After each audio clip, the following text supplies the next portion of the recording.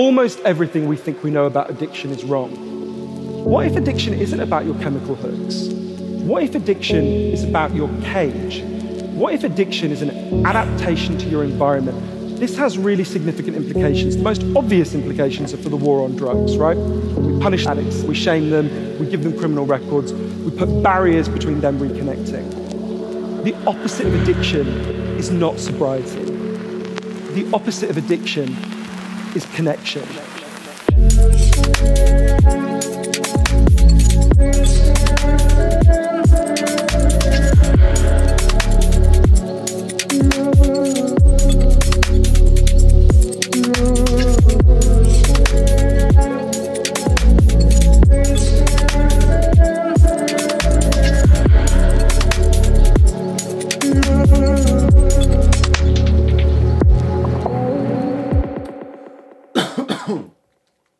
Jesus.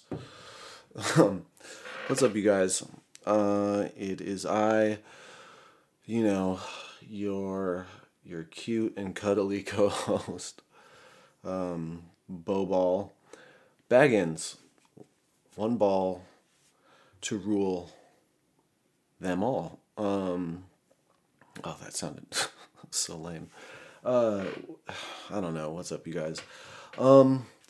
I have a pretty good episode for you. It's with someone named John Gillen. He runs a bunch of inpatient facilities in the UK, and he has a lot of really interesting topics to talk about. I got a handful of emails from people hitting me up being like, hey, I want to come on your podcast. And I was like, fuck yeah. So I was scrambling to get them all scheduled and recorded, and it's just been kind of hectic, but I have a few announcements I want to get done just to update you guys on what's going on with Nod Squad. So basically, as many of you know, I'm in rehab. I've been there since April, and I've probably said this a million times, but there are 4 phases. First 2 phases are 90 days each. Third phase is 75 days, and I'm, a few weeks away or a couple weeks away from transitioning from phase 3 to phase 4. Now, phase 4 of this program is kind of like sober living. Basically, I don't really do program elements, and I'm going to be working, going to school, and I'm allowed to have my phone and my car again, and I'm kind of just going to have a new sense of freedom. So I've been super fucking busy getting set up for all of that, getting my license all in order, getting my car smogged, pay for registration, insurance, setting up a bank account. Oh my God, I've owed 3 banks $300 each for God knows how long, and then trying to get credit and get situated with school for financial aid, and my resume all updated and dusted off, and working with a public defender who has an expungement clinic to get my old convictions cleaned up. So I've been super fucking busy. So with that being said, I may take a week or 2 week break from releasing episodes. I don't know when that will be because I just don't know. But I have a lot on my plate, and I just need to get that shit done. I have a bunch of old recordings that I'm trying to get mixed and finished and released, so that you guys will have as much content as possible. But basically, there may be a week or 2 week gap when there won't be any episodes. And like I said before, I don't know when that may be. I'll just have to figure that out. But I will do my best to keep episodes, coming. you know, I have, like I said, I've been going through this computer. I have so many old recordings I need to dust off and get out there. And you know, another thing is like, I've been just kind of down and kind of gloomy and in like kind of a little bit depressed, because so much crazy shit has been going on that I kind of just need to take some self-care time to focus on myself and you know, and do more work on myself. You know, someone I knew that was a graduate on the female side of the rehab had passed away recently, and they found her body in the bathtub of the sober living she was at. She had died from an overdose, and that was kind of heavy and hit me pretty hard. And so I've been processing that. Another friend of mine, I was watching the news one morning and his face popped up on the news, and apparently he's been missing for over a month now. You know, no one knows where he's been, and his car and himself have been missing for well over 4 weeks, and that kind of just blows my mind. Because it's like, you know, he has kids, and I'm sure his kids are, you know, I've just, this whole Christmas I've been thinking about his family and how difficult Christmas must have been for them, wondering where he's at, you know. And I try not to think about it, but I need to just process it, because it's like, the way I see it is like, best case scenario, he's out on a sick run getting loaded this whole time.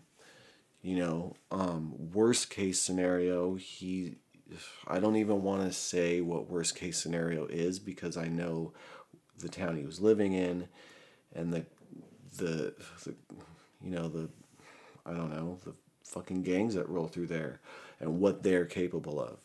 So I don't even want to get into worst case scenario, because I mean, I really don't have any information. But when you're, you know, in the unknown, or at least when I am, I try to process like possibilities, or you know, like, and I tend to jump to worst case scenario a lot with everything in my life and any situation. So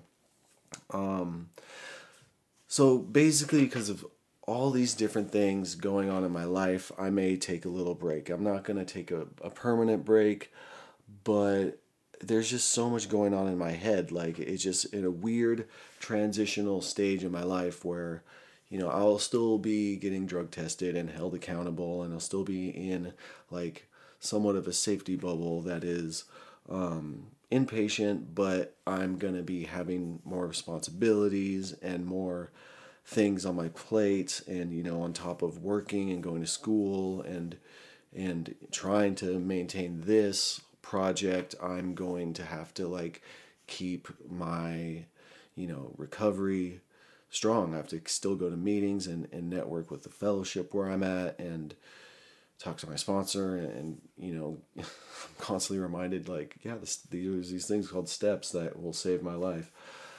And then on top of that, like, you know, like this last weekend, I went, it's just been kind of a surreal experience where I'm like looking through old photos on my computer and seeing how fucking horrible I looked.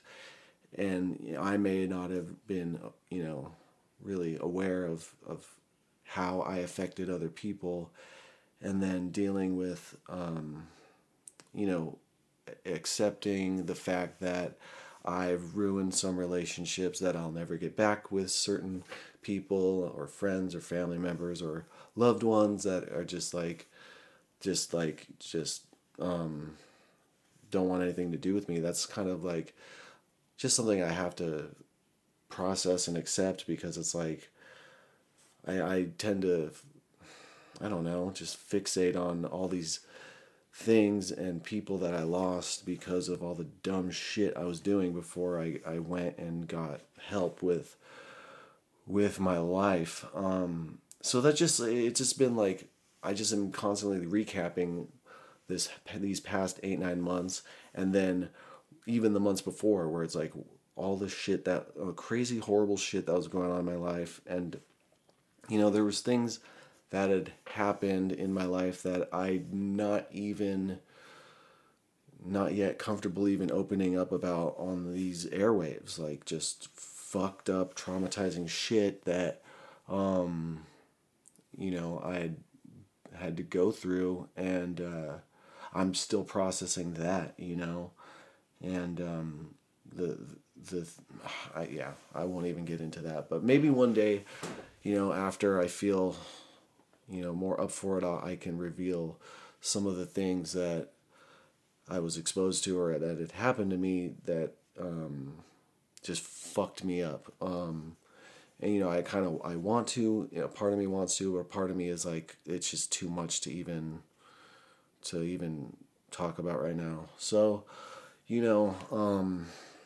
that's basically what I wanted to get out there.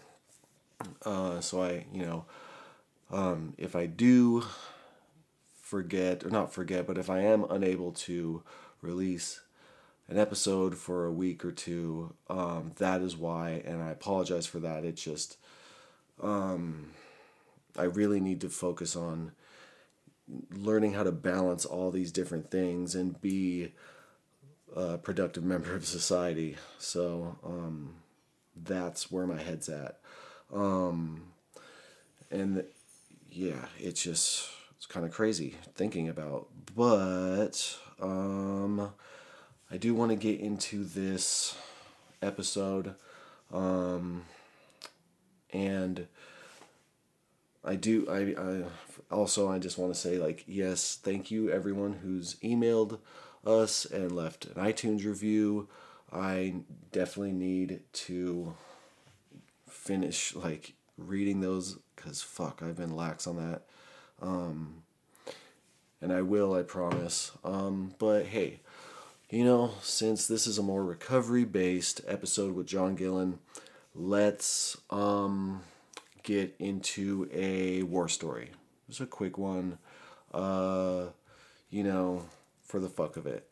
And the one that's popping in my head at the moment is kind of dark and a little crazy.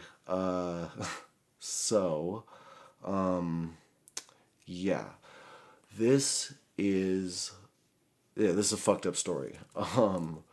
So let's just get into it. Basically, okay, I was living in San Luis Obispo, and I was DJing a bunch of, parties, I was kind of in and out of college, kind of like taking classes, not taking classes. And by this time in this story, I was really only just popping Oxycontins, going to parties, drinking heavily, occasional lines of coke, mushrooms, sometimes psychedelics. I hadn't really gone to the dark side of the needle yet, but I was partying way too hard, and getting into some crazy shit. So on this particular day, I decided to go on a hike with my friend Chris to the top of a mountain known as Bishop's Peak.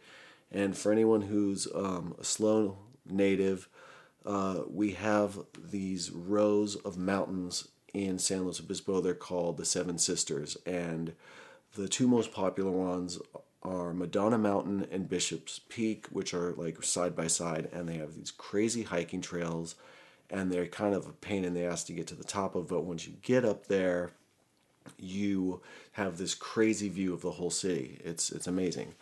So I'm hiking up there with my friend Chris, and we get to the top of Bishop's Peak, kicked our ass, and we're like exploring up there, taking pictures, and somehow I have cell phone reception at the top of this mountain, and my other friend, Josh, calls me, and he's like, "What are you doing tonight?" And I was like, well, he's like, "What are you up to?" basically. And I'm like, "I'm at the top of Bishop's Peak." And he's like, "Oh, fucking crazy." And so he's like, "Hey, I'm having a fucking house party, and I want you to DJ it." And I was like, "Oh, cool, fuck yeah." And now Josh, I've I'd known Josh for a while because he had two younger brothers. He was the oldest.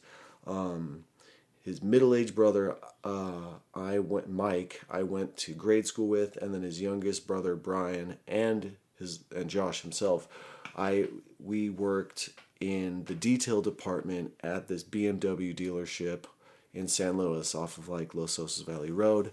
And so I worked with him, and, we all knew each other and we all partied, and they all knew I DJ'd, and so he called me up and invited me over. So I was like, all right, well, when I get down off this giant fucking mountain, I'll come over. And now Josh and I would go on these crazy road trips to get pain pills. We loved pain pills. Now, this dealership that we worked at was crazy because all the BMW car salesmen, they were all high on pain pills. They would pop oxys, perks, methadone pills, anything, and they would be on their A game, just like slanging crazy ass expensive Porsches and BMWs. And if they needed a fast detail, like, they would hook us up with pain pills, and then me and Josh would go on these crazy road trips and buy literally hundreds of Vicodins or hundreds of any kind of pain pill and slang them. And so we liked our opiates. So I was like, okay, well, can I buy some Roxy's off of you? And when I get there, and then I'll bring my equipment, we'll DJ the show, it'll be a good time. And he's like, yeah, cool, come by. So, we go, me and my friend Chris, who I'm with, on the top of this giant mountain.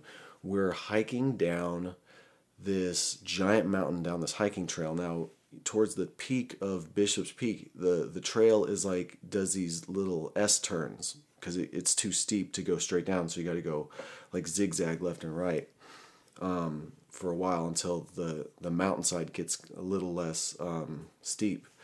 And so while we are hiking down this mountain, we see this guy by himself, and he's fucking out of his mind. He's basically he's taking these giant boulders and just hucking them off the fucking cliff, and it's rolling down the mountain, but it's going straight through these S-curved, zigzagged hiking trails, without any regard for if there's people down there hiking. He could have fucking killed someone. And we're like, what? We passed by him, we're like, what the fuck are you doing, dude? And he's like, oh, it's so cool where I'm throwing this boulder off and seeing how far it goes. Now, mind you, we're at the top of a mountain.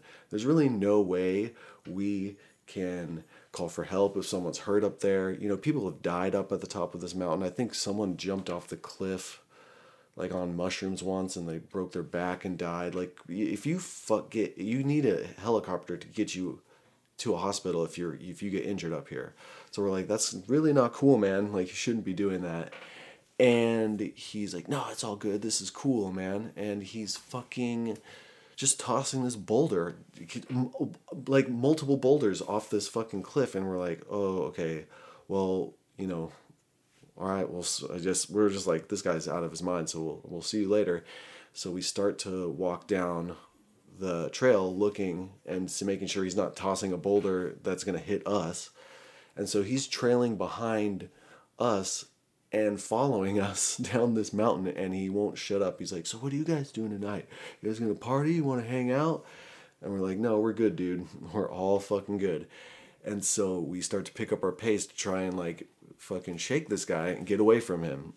And he starts walking faster, trying to catch up to us. And so now we're like, okay, this weirdo won't stop following us. And we're in the middle of nowhere on top of this mountain. Like, we need to shake this guy. He's fucking weird. And he's just weird. Like, he's just, when you meet someone and they have that weird, creepy vibe and you want to get away from them, that's basically what this was. So we start to run down this steep hiking trail, like running away from him. And he starts to run after us and chase us. So now we're going through these zigzag hiking trails. And instead of going down the trail, he just goes straight down the mountain, cutting through the trail. He almost fucking clotheslines me. and he's basically chasing us, like following after us. And now we don't know what's wrong with this dude. So this is like a 2-3 hour hike. We run down this fucking mountain and down the hiking trail as fast as we can, and I'm just cramping up. I'm fucking sore. I'm just like tired. I'm like, oh my God. And finally we run all the way to my car that parked at the bottom of the mountain. And this guy's still fucking behind us. And but he's like, at least he's like a safe enough distance away. So we get in our car and we drive away, and he's like, hey, come back. And we're like, fuck you. And we get away from this guy. And I was like, well, that was fucking weird. So now my body is just dead, fucking tired and sore. My fucking legs are cramping up. And I'm like, God, that was awful. So then I end up taking a shower at my house and getting dressed for this party. Because it's like, dude, I want to get these oxys because my body is so sore, you know. I wasn't at the point where I was like popping oxys daily, but if they were around, I would go find them and do them. So I meet back up with Chris and his cousin, Berto, or Roberto. We called him Burnt Toast. That was his nickname, I guess he liked to be called that. When he was high on speed, his nickname was Green Goblin because his face would turn green. But anyway, we were not high on speed that night. But me, Chris, his cousin Burnt Toast, and his Burnt Toast's girlfriend, we get in Burnt Toast's Nissan Xterra, and we head up the grade, which is this like freeway, part of the 101 freeway northbound, and we go to Atascadero, and we go to my buddy Josh's house party. I got all my mixer and stuff loaded in the back. Josh has a PA there, so I don't have to worry about that. And I get there, he hooks me up with some Roxy's. I snort some off the top of the toilet in his bathroom, rack up some lines, and now I'm feeling much better, you know. I hook up my equipment, and I'm getting ready to DJ this show. You know, there's a full keg. They have something that you may know of. It's called Jungle Juice. They have this like little homemade bar, like table, and they're selling Jungle Juice to people. And so, you know, people, and if no one out there listening knows what Jungle Juice is, it's basically you get all the different types of alcohol that exist, mix them together, throw some tropical fruit juice in there, and that's Jungle Juice. It's horrible. It gives you a horrible hangover, and it fucks you up. But they had a little menu, and it said, because there was like, they were charging for, I think they were charging for people to get in, and then you got keg access, and then if you wanted to buy a cup for Jungle Juice, you could pay for that. But then on their little billboard menu, it said, ask about the secret menu or the special menu. And so I was like, well, what's up with that? What's the special menu? And he's like, oh, those are mushrooms. We're selling mushrooms behind the bar to people who want them. So I was like, oh, cool. Hook me up with an eighth of mushrooms. So then I am super high on Roxy's, and I'd eaten an eighth of mushrooms, and I have my DJ gear set up, and I do a little mix for about an hour and a half, and then I take a break, and, you know, they just play some iPhone playlist of whatever top hits were going on, because I was like, dude, I can't DJ this long. I'm starting to trip balls, and you know, I've been drinking too, some Jungle Juice, and now I'm like kind of faded, and I'm like, okay, I need to just chill back by this keg and drink some beer and, you know, mellow out. So I'm doing that, and I'm out in the patio smoking a cigarette in a circle of friends, and inside the house there's just this huge line to the bathroom, right? And so one of my friends, I don't even remember his name, he was a mechanic at the BMW dealership we all worked at. I forget his name.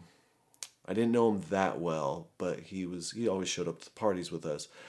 He basically was in there's just this huge line in the bathroom for people to piss, and he was so drunk and so wasted, he cuts past like 20 people and goes to try and cut in front of everyone to get into the bathroom to piss. And this huge thuggish looking dude who was waiting in line was like, "What are you doing?" And he's like, "I gotta go take a piss." He's like, "Well, you gotta wait in line like the rest of us." And my friend was like, "Nah, fuck that. I'm gonna go in and fuck all of you."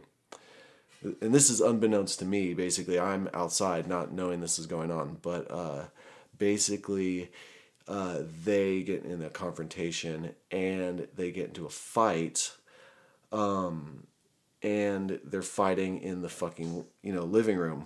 And this thuggish dude that was in line ends up smashing a bottle over this kid's head, and he's clutching onto the neck of this bottle, and he's got him in a headlock, and he's kind of just, he's jabbing the broken glass side of this bottle into the side of this dude's head, cutting him profusely around the ear area. So like apparently there's blood everywhere. His ear is pretty much hanging off of his head at this point, and I don't know any of this is going on. I'm tripping balls out and smoking a cigarette, kind of sipping on a beer, but way too drunk to really be, drinking anymore.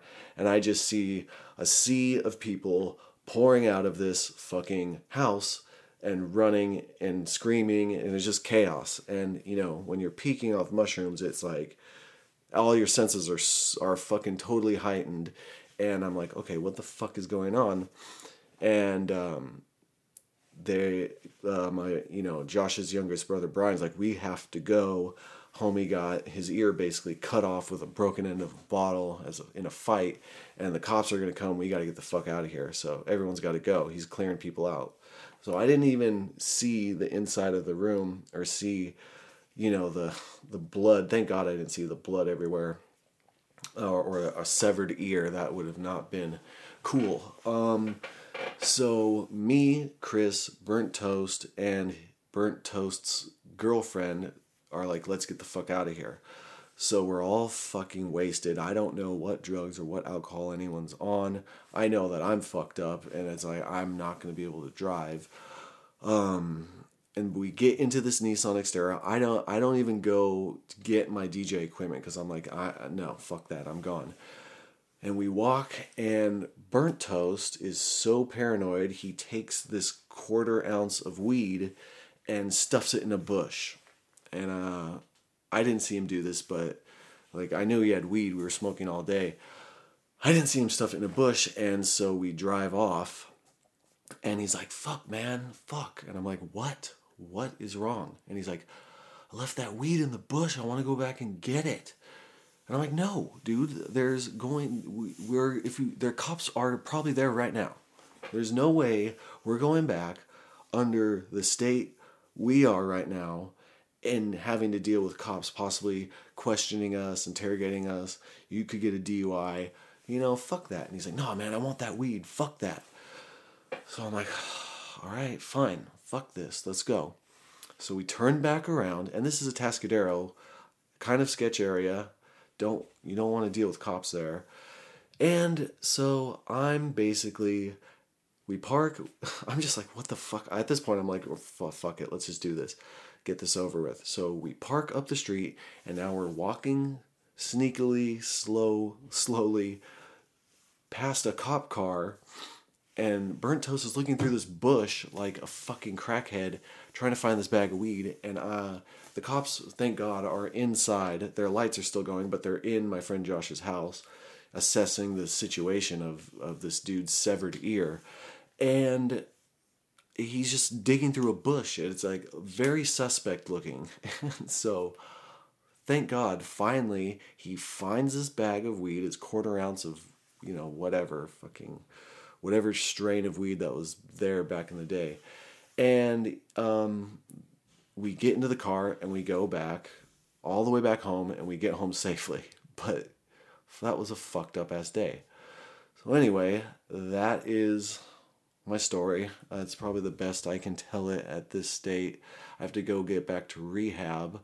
But anyway, this is the phone interview I did with John Gillen. He has a website called oceanrecoverycenter.com where you can get to know more about him.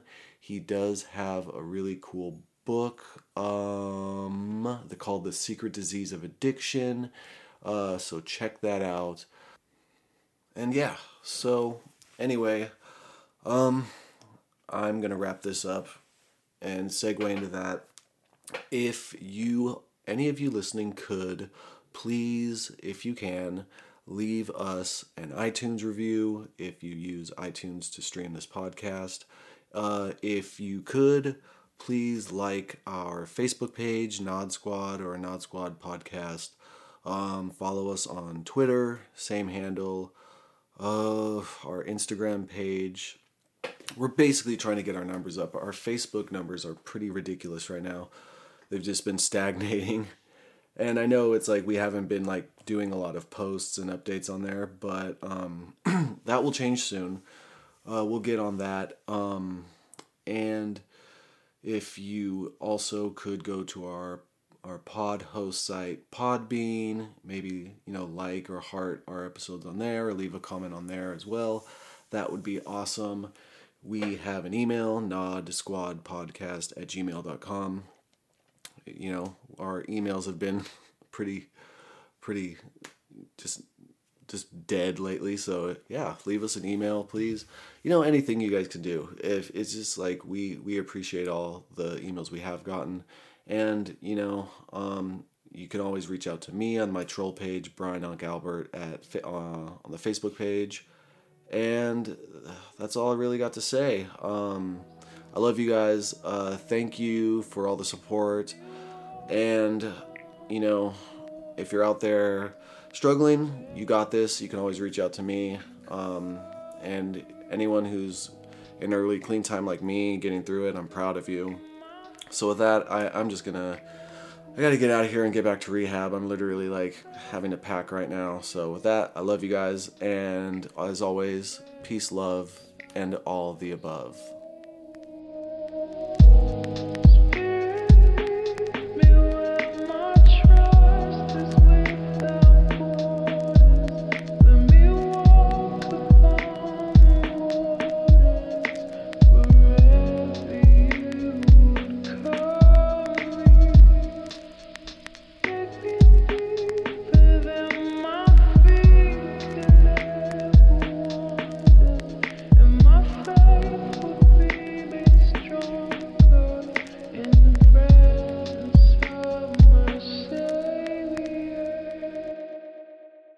My name is John Gillen. I'm based here in London, in the UK, although you probably recognise that I have a Scottish accent, originally from Glasgow.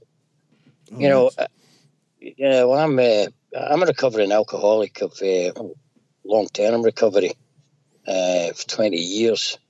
Previous to this new recovering life, I was involved in professional horse racing. I was a jockey and I was a professional racehorse trainer. Along with that, sport of kings lifestyle was a hazard that I never really thought about then, which was alcohol and certain drugs. Just came with the territory. So I became a chronic, hopeless alcoholic, like a lot of people. And it was, there was nothing. There were a few things happened to me, negative things in my life, like everybody else. I'm now 63 years old, but there's no way I can blame any of these traumas or anything like that to me becoming a chronic alcoholic. It was just continuous use of the alcohol for the party effect, and because it's alcohol, the process to becoming chronically addicted takes sometimes decades. All the warning signs were there through the years with family, friends, which get ignored to the point where I lost everything, like everybody else. I was down on my knees, hopeless. I was literally on the street asking for money to buy a drink. And in my case, I ended up in an asylum, in a psychiatric facility, having a psychiatric treatment program. But it was in that environment where I found myself sitting there with some real serious, mentally ill other patients who were really, really seriously mental ill. And I was sitting there and I thought to myself, well, this is what society thinks of John Gillan, and they put you in here. This is where you belong with these other mentally ill people. Mm-hmm. That was the biggest, wake-up call. That was my moment of truth, so to speak. From that point, I really got down on my knees and I asked for help from I had to go above humanity. Because nobody could help me, not even the doctors, nurses, nobody could help me. So it was that time that I went above humanity, and like a lot of addicts, I found a spiritual path in life, which has helped me, create a whole new life. So I followed a big U-turn came in my life where I ended up in this healthcare business. So I've been working to help other addicts for the past 17 years or so professionally. I'm a director of 4 residential rehab facilities here in the UK. 10 years ago, I also became the European pioneer of intravenous NAD treatment. So it's an infusion therapy which helps a lot of people. So I've been pioneering that here in the UK. Recently, last year I returned from Atlanta in the USA, where I'm now pioneering virtual reality relapse prevention. Really? So I like to consider myself as a pioneer in addiction treatment, because addiction treatment as it stands, in my opinion, is a failure. And it's a failure, here in the UK, not so much in the USA, but here in the UK, we tend to treat addiction from a different perspective. I'm the co-author of a book called The Secret Disease of Addiction, which is based on my research and studies, focusing on the psychobiological disease concept. And I truly stick with that. Here in the UK, we have a great deal of difficulty, accepting that addiction as a chronic brain disease, a disorder that has to be treated. We don't buy that here. Certainly in America, it's more thought of and accepted as a brain condition. Here it's a behavioural issue, environmental issue. So with these new concepts that I look at, I also have a great place for heart rate variability, biofeedback programs that I use. I'm using these. And recently, funny enough, I've just joined the AMAN's program, the Amen Clinic, Brian, which you'll probably be familiar with, Dr. Amen. Yes, I'm somewhat familiar with it, but if anyone out there isn't educated on it, could you explain it real quick?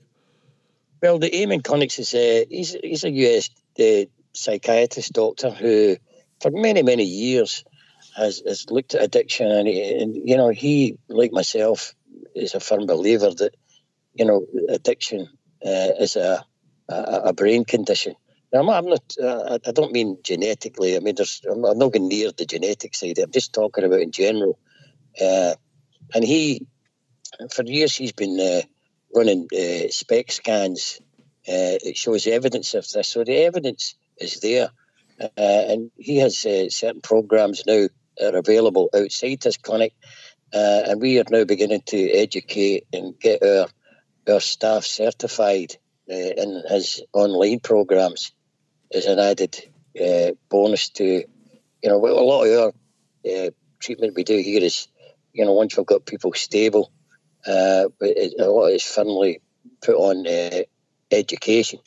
Mm-hmm. So we use his experience and background and information as part of our educational program. We feel that because the education sometimes more important than actual therapy for most people. Mm-hmm. So that's where I come from. I really I'm fighting a losing battle here, and it's, sad to say that one of our former employees, I had a call at 7 a.m. this morning to tell me, he took his own life. Oh my God! It's utter desperation as it comes to that. Yeah. And the same. There was a guy a couple of years ago, and it was even broadcast on TV and maybe so in the States. A Dutch guy booked himself into one of these Swiss euthanasia clinics to end his life. A chronic alcoholic could no longer suffer the constant need for relief. That his family, he decided he wanted to end his life, so they took him to a clinic. Now that what the significance of these stories is to try to reinforce the disease model in addiction. That here in the UK, we really need to get our act together and really start looking at it as a proper, real brain disease, the same as Parkinson's, Alzheimer's, and other neurodegenerative conditions. So that's just a little bit of background of me and where I'm at with things, Brian. I hope it's been helpful. Yeah, it's actually funny you mentioned the Amen Clinic, because I had been treated at one of their clinics here in the States, and it was really amazing how thorough they are. I went undergone a blood test background and checked for nutritional deficiencies, and had a brain scan and saw a licensed therapist. It was really beneficial at the time. Can I ask you how do you think addiction has evolved over the years in the UK, like as far as subculture or drugs that are popping up? Is there a big opiate epidemic over there? I know you mentioned there's kind of this social stigma still ongoing, that people don't look at addiction as a disease model, or more of a choice, most likely. Or what would you say are the big issues going on there? Well, just in the past 3 months, the latest figures that was published from Scotland, that Scotland has the highest, the death, opiate deaths have just increased. We have the highest rate of deaths in Europe here in Scotland. Wow. Recent figures, there's more people came to a sad end in the past couple of years than ever before. So the increase in fatalities is greater than it's ever been in Scotland. But overall, in the UK here, opiates is a slight decline in opiate street use, and more towards benzopene clients coming in, which were introduced to benzopene through their physician. So prescribed drugs are becoming more of an issue here, and that's absolutely without question. Not so much with the OxyContin, Tramadol prescribed medication, but more benzos. But really, generally, alcohol is the premier drug here in the UK.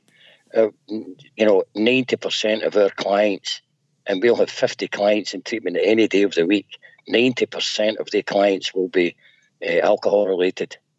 So alcohol here in the UK is the biggest issue that we have, without question.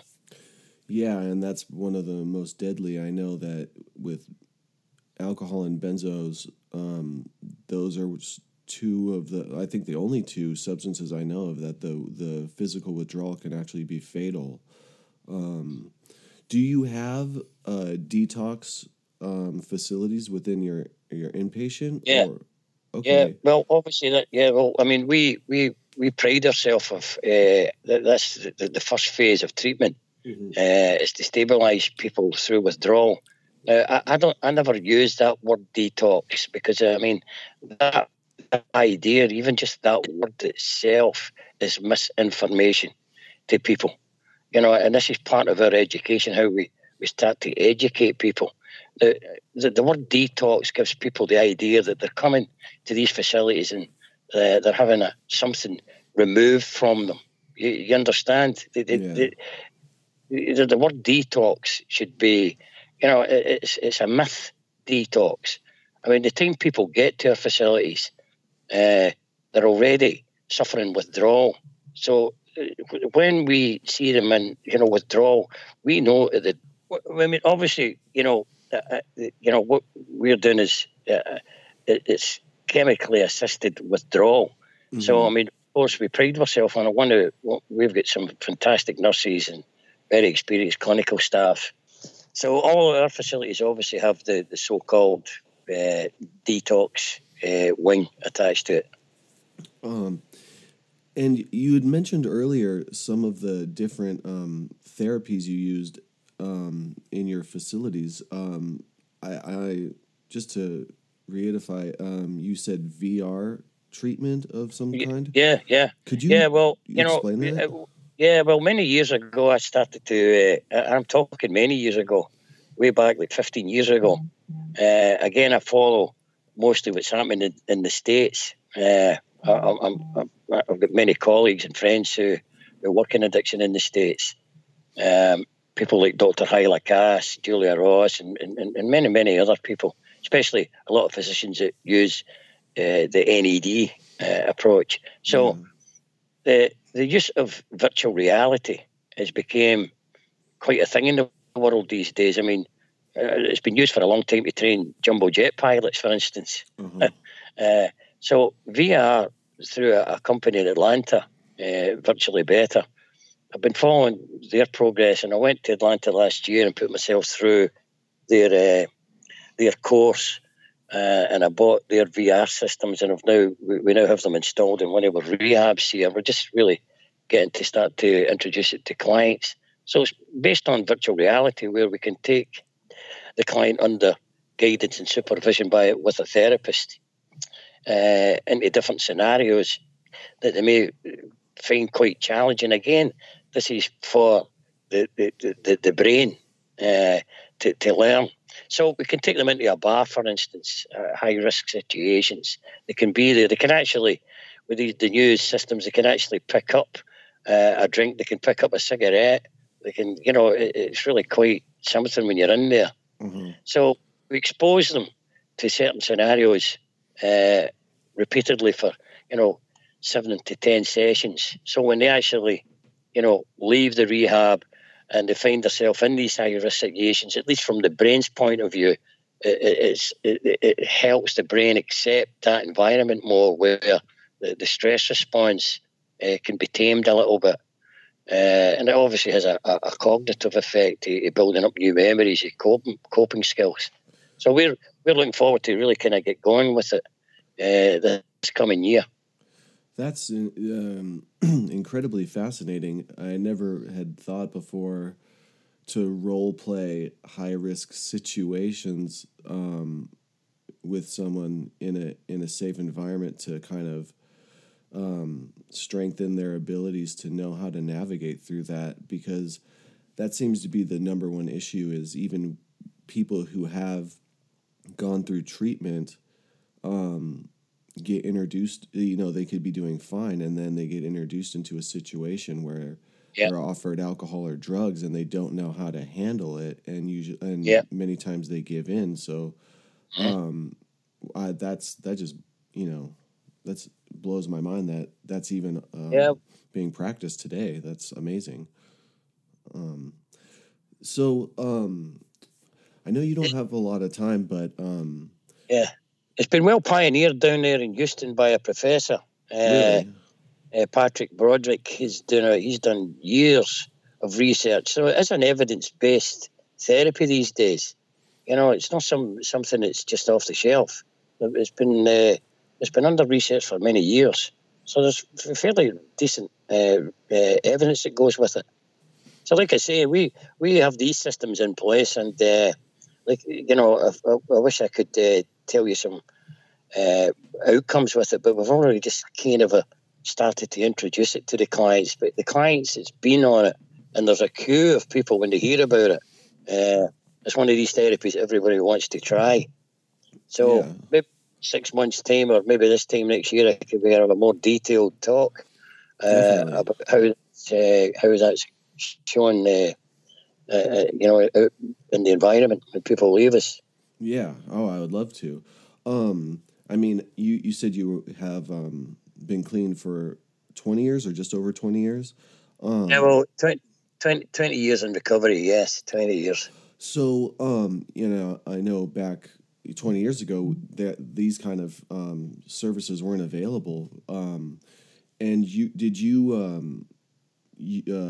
were you involved with like Alcoholics Anonymous and that while you were in your early recovery? Oh yes. I mean, in my early days, I was and still am. I mean, our programs are based. They have underpinned by a 12-step program. Mm-hmm. It's very, very important, is because for obvious reasons.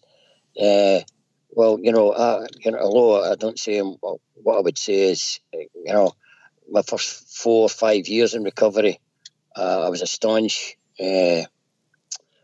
attendee 12-step meetings and stuff like that. But things have changed for me. I've become less dependent on actually being at meetings. So you'll probably find me at a meeting every 3-4 weeks. Mm-hmm. We're a strong believer. It was a very strong supporter of the 12-step program. I see it as not just a spiritual program, but it's a program which works very well with CBT and other cognitive therapies. So that's where we're at with 12 steps. We have good facilitators in the units for that. Well, I would imagine because of your career path and what you do for a living, it's basically almost the same.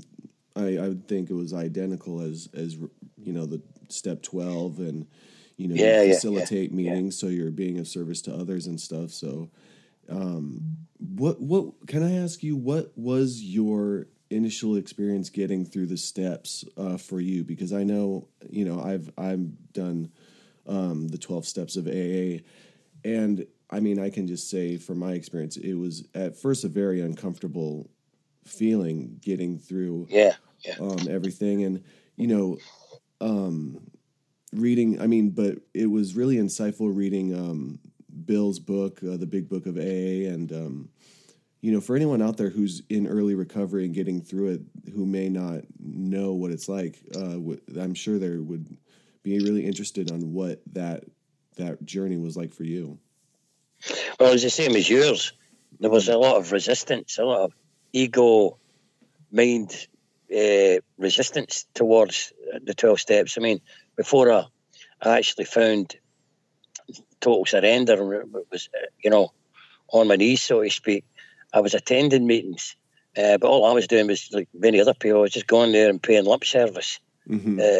I was just trying it. I just, to be quite frank, I just thought, well, what's God got to do with my drink? I mean, this is far out stuff. It was rooted in sort of religion to me, and it was like a kind of cult. Yeah. They were using language that I found absolutely bewildering, and I just totally rejected it. But when my moment came, like I explained to you when I was in that psychiatric facility, that first step came to me in that situation. From that day on, I looked at the 12-step program and I welcomed it in wholeheartedly, and it just came to me no problem. Now, we have a lot of difficulty with 50% of our clients who are the same as you and me, Brian. Mm-hmm. And it's difficult to try to get them to accept the 12-step program. And again, from another point of view, I always tell people, when they're leaving us, they'll say, well, you know what, John, I'm looking forward to going. I've got a meeting planned for tonight. I'm going to 2 meetings on Wednesday. I'm going to... I said, look, you have to do more than go. You need to do more than meetings. Yeah. Meetings are okay, but, you need to do more, especially that everybody, tell everybody that there's a protracted period of abstinence So when they leave our units after a 28-day program, although meetings are great for everybody, I strongly believe that you've got to do other things also as well. But we've great difficulty introducing people to it. Mm-hmm. And we try different ways of introducing to it. And some take to it like a duck to water, and others like me and you, they struggle a little bit. And only, through time that they succumb to it, through their own desperate need. Yeah, definitely. What would you say is the rate of age that are, of people that are coming into your facilities? Are they getting a lot younger? Well, we're getting some young people who are using things like ketamine. Mm-hmm. Don't get many young people coming to us with drink. It's normally cocaine, ketamine. But the average age for us is across the board. It will never change. It's 45 to 50 years old. 45 in women, normally 50 in males. That can vary slightly with it, but that's the age. That's the age gender gap that we get in all our units. Wow. Do you think that is because that around that age, people have finally accepted surrender? I know that, a lot of people who are in their early 20s and in early recovery feel that their 20s are supposed to be full of social gatherings and celebrating and partying and stuff. Do you feel like the cultural aspects of where you live affect whether people are able to accept they have a problem or not? Well, I totally agree with that. Totally agree. Even my own, looking back at my own life, that was the situation with me, and that's the situation with everybody here. And then obviously, the disease of addiction is a disease. It tells you there isn't one. So you have the aspect of acquiring the disease in the first 10, 15 years as a result of going through your 20s and thinking, well, this is the way you live life, partying every night, thinking about prioritising your thoughts towards a party which includes alcohol, all through that phase when you think it's perfectly normal. To the day your life changes and you need a drink in the morning, say, then that's a sign that the physical abnormality started, that you're now physically involved. And then you probably get another 10 years of learning how to be an addict and learning how to be a functional addict before you start losing everything to the point where, life itself just, presents it to you, like you say here. So I totally agree that it's very difficult. I mean, the last thing addicts want at that age is treatment, Like I said, in my own life, all the early warning signs were getting posted to me. Family, friends say, John, hey, you don't think you're drinking a little bit much? Do you not think you should cut back a little bit? And, it's like somebody with Alzheimer's. You say, hey, Dad, you're getting a little bit forgetful these days. And they'll turn around and say, hey, there's nothing wrong with me. Yeah. Because, I mean, the disease is progressing in the human brain. The very organ that you need to use to get the insight has already been contaminated with abstract thought patterns about yourself, the environment, and everything else. So, sometimes, it has to be the gift of desperation needs to come along. But when it does, I really feel that everything has to be put in place to give the person the best chance. Yeah. To avoid this situation that has, happened this morning with that ex-employee of yours. I mean, I don't think people realise that they're dealing with an absolute fatal condition, that it's absolutely fatal. I mean, in the States, in your country, the epidemic, opioids, it's absolutely catastrophic, devastating. Yeah. Now, they people are not using drugs to have a party. They're not getting together in crack houses and saying, well, let's turn the music up and let's have a good time. We had a call this morning from a benzo addict. His physicians have got him hooked on benzos, and now they don't know what to do with him. They're sending him prescriptions out, telling him to use the Zopiclone, which is a sleeping agent during the day. The use of prescription heavy-duty drugs like opiates and benzos is well out of control. Out of control. Yeah, Scotland's done something about the alcohol, even although it's got the biggest rise in opiate deaths in Europe.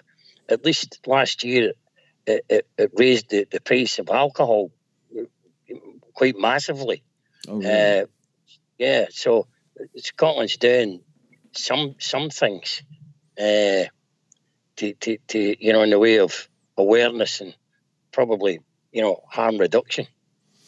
That's what I was going to ask you. Do you think there needs to be a balance between, harm reduction and, judicial punishment to kind of help, suffering addicts out there, but at the same time hold them accountable to realize or kind of help them realize that they have a problem? Because I know here in the States, we kind of lean way more towards locking people up, throwing them in jail, adding convictions to their criminal record. And I honestly think, while that can be helpful to make someone realize, oh, I have, a 3-year prison sentence hanging over my head, I need to get my life together.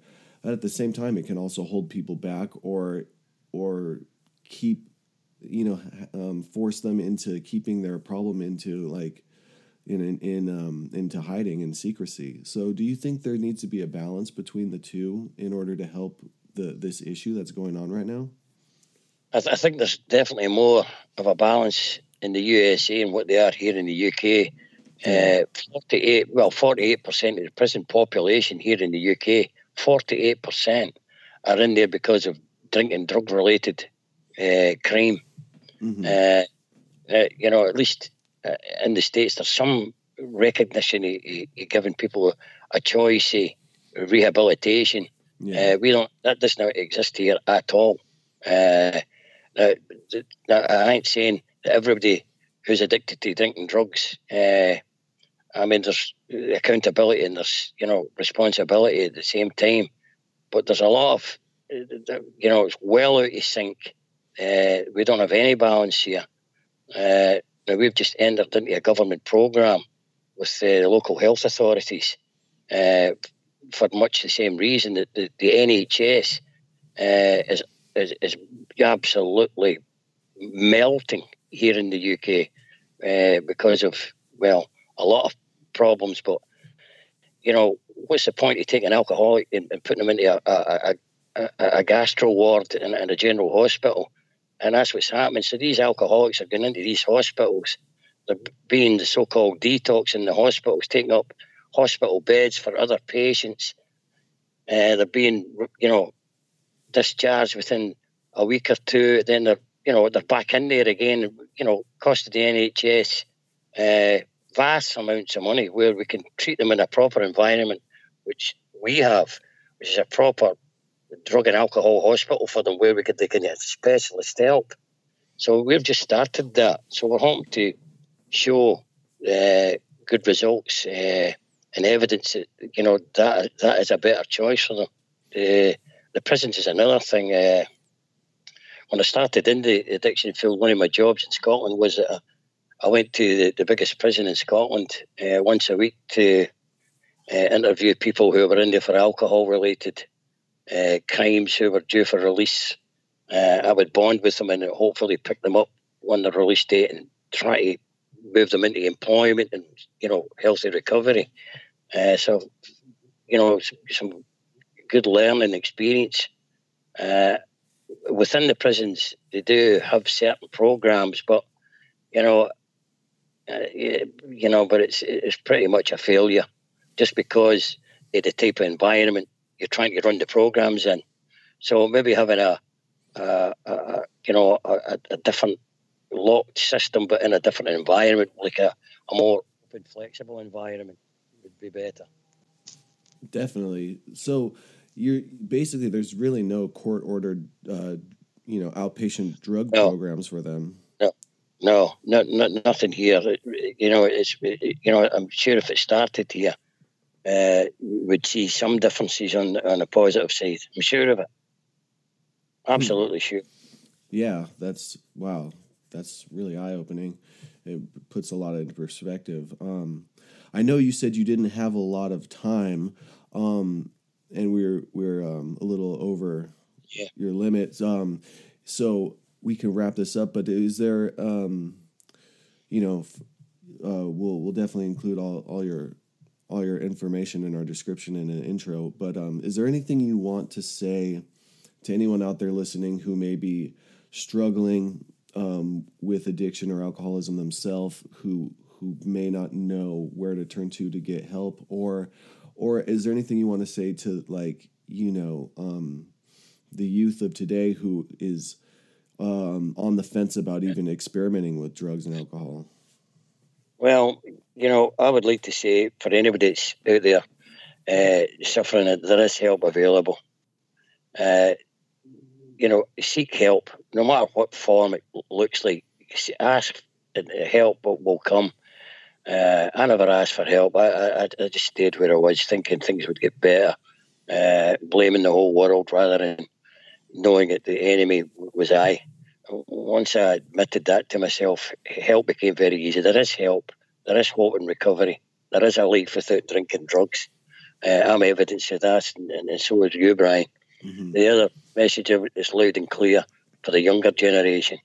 Make no mistake about it, none whatsoever, to think alcohol or any form of drugs that you're going to have a party, because that's what happened to me.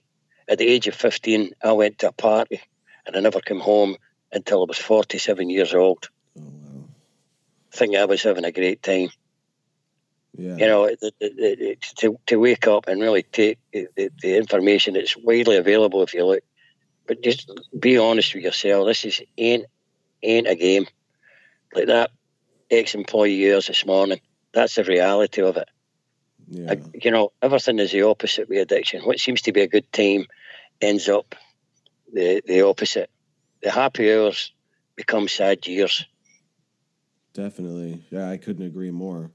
I've enjoyed speaking with you, Brian, and yeah, thank you. Let's pick up and do this again. Yeah, I really appreciate you taking time to come on, and I'd love to have you back on again. Yeah. All right. Well, hopefully I'll get to meet you face to face. I'm due a visit to the West Coast, San Diego, LA district. Oh, really? So maybe when I'm there, yeah. Oh, yeah. Come up there that would be great. I live right around that area, so yeah, definitely reach out to me anytime. Okay, then. All right. Well, you take care and keep spreading the word. Thank you, John. There is life and there is recovery.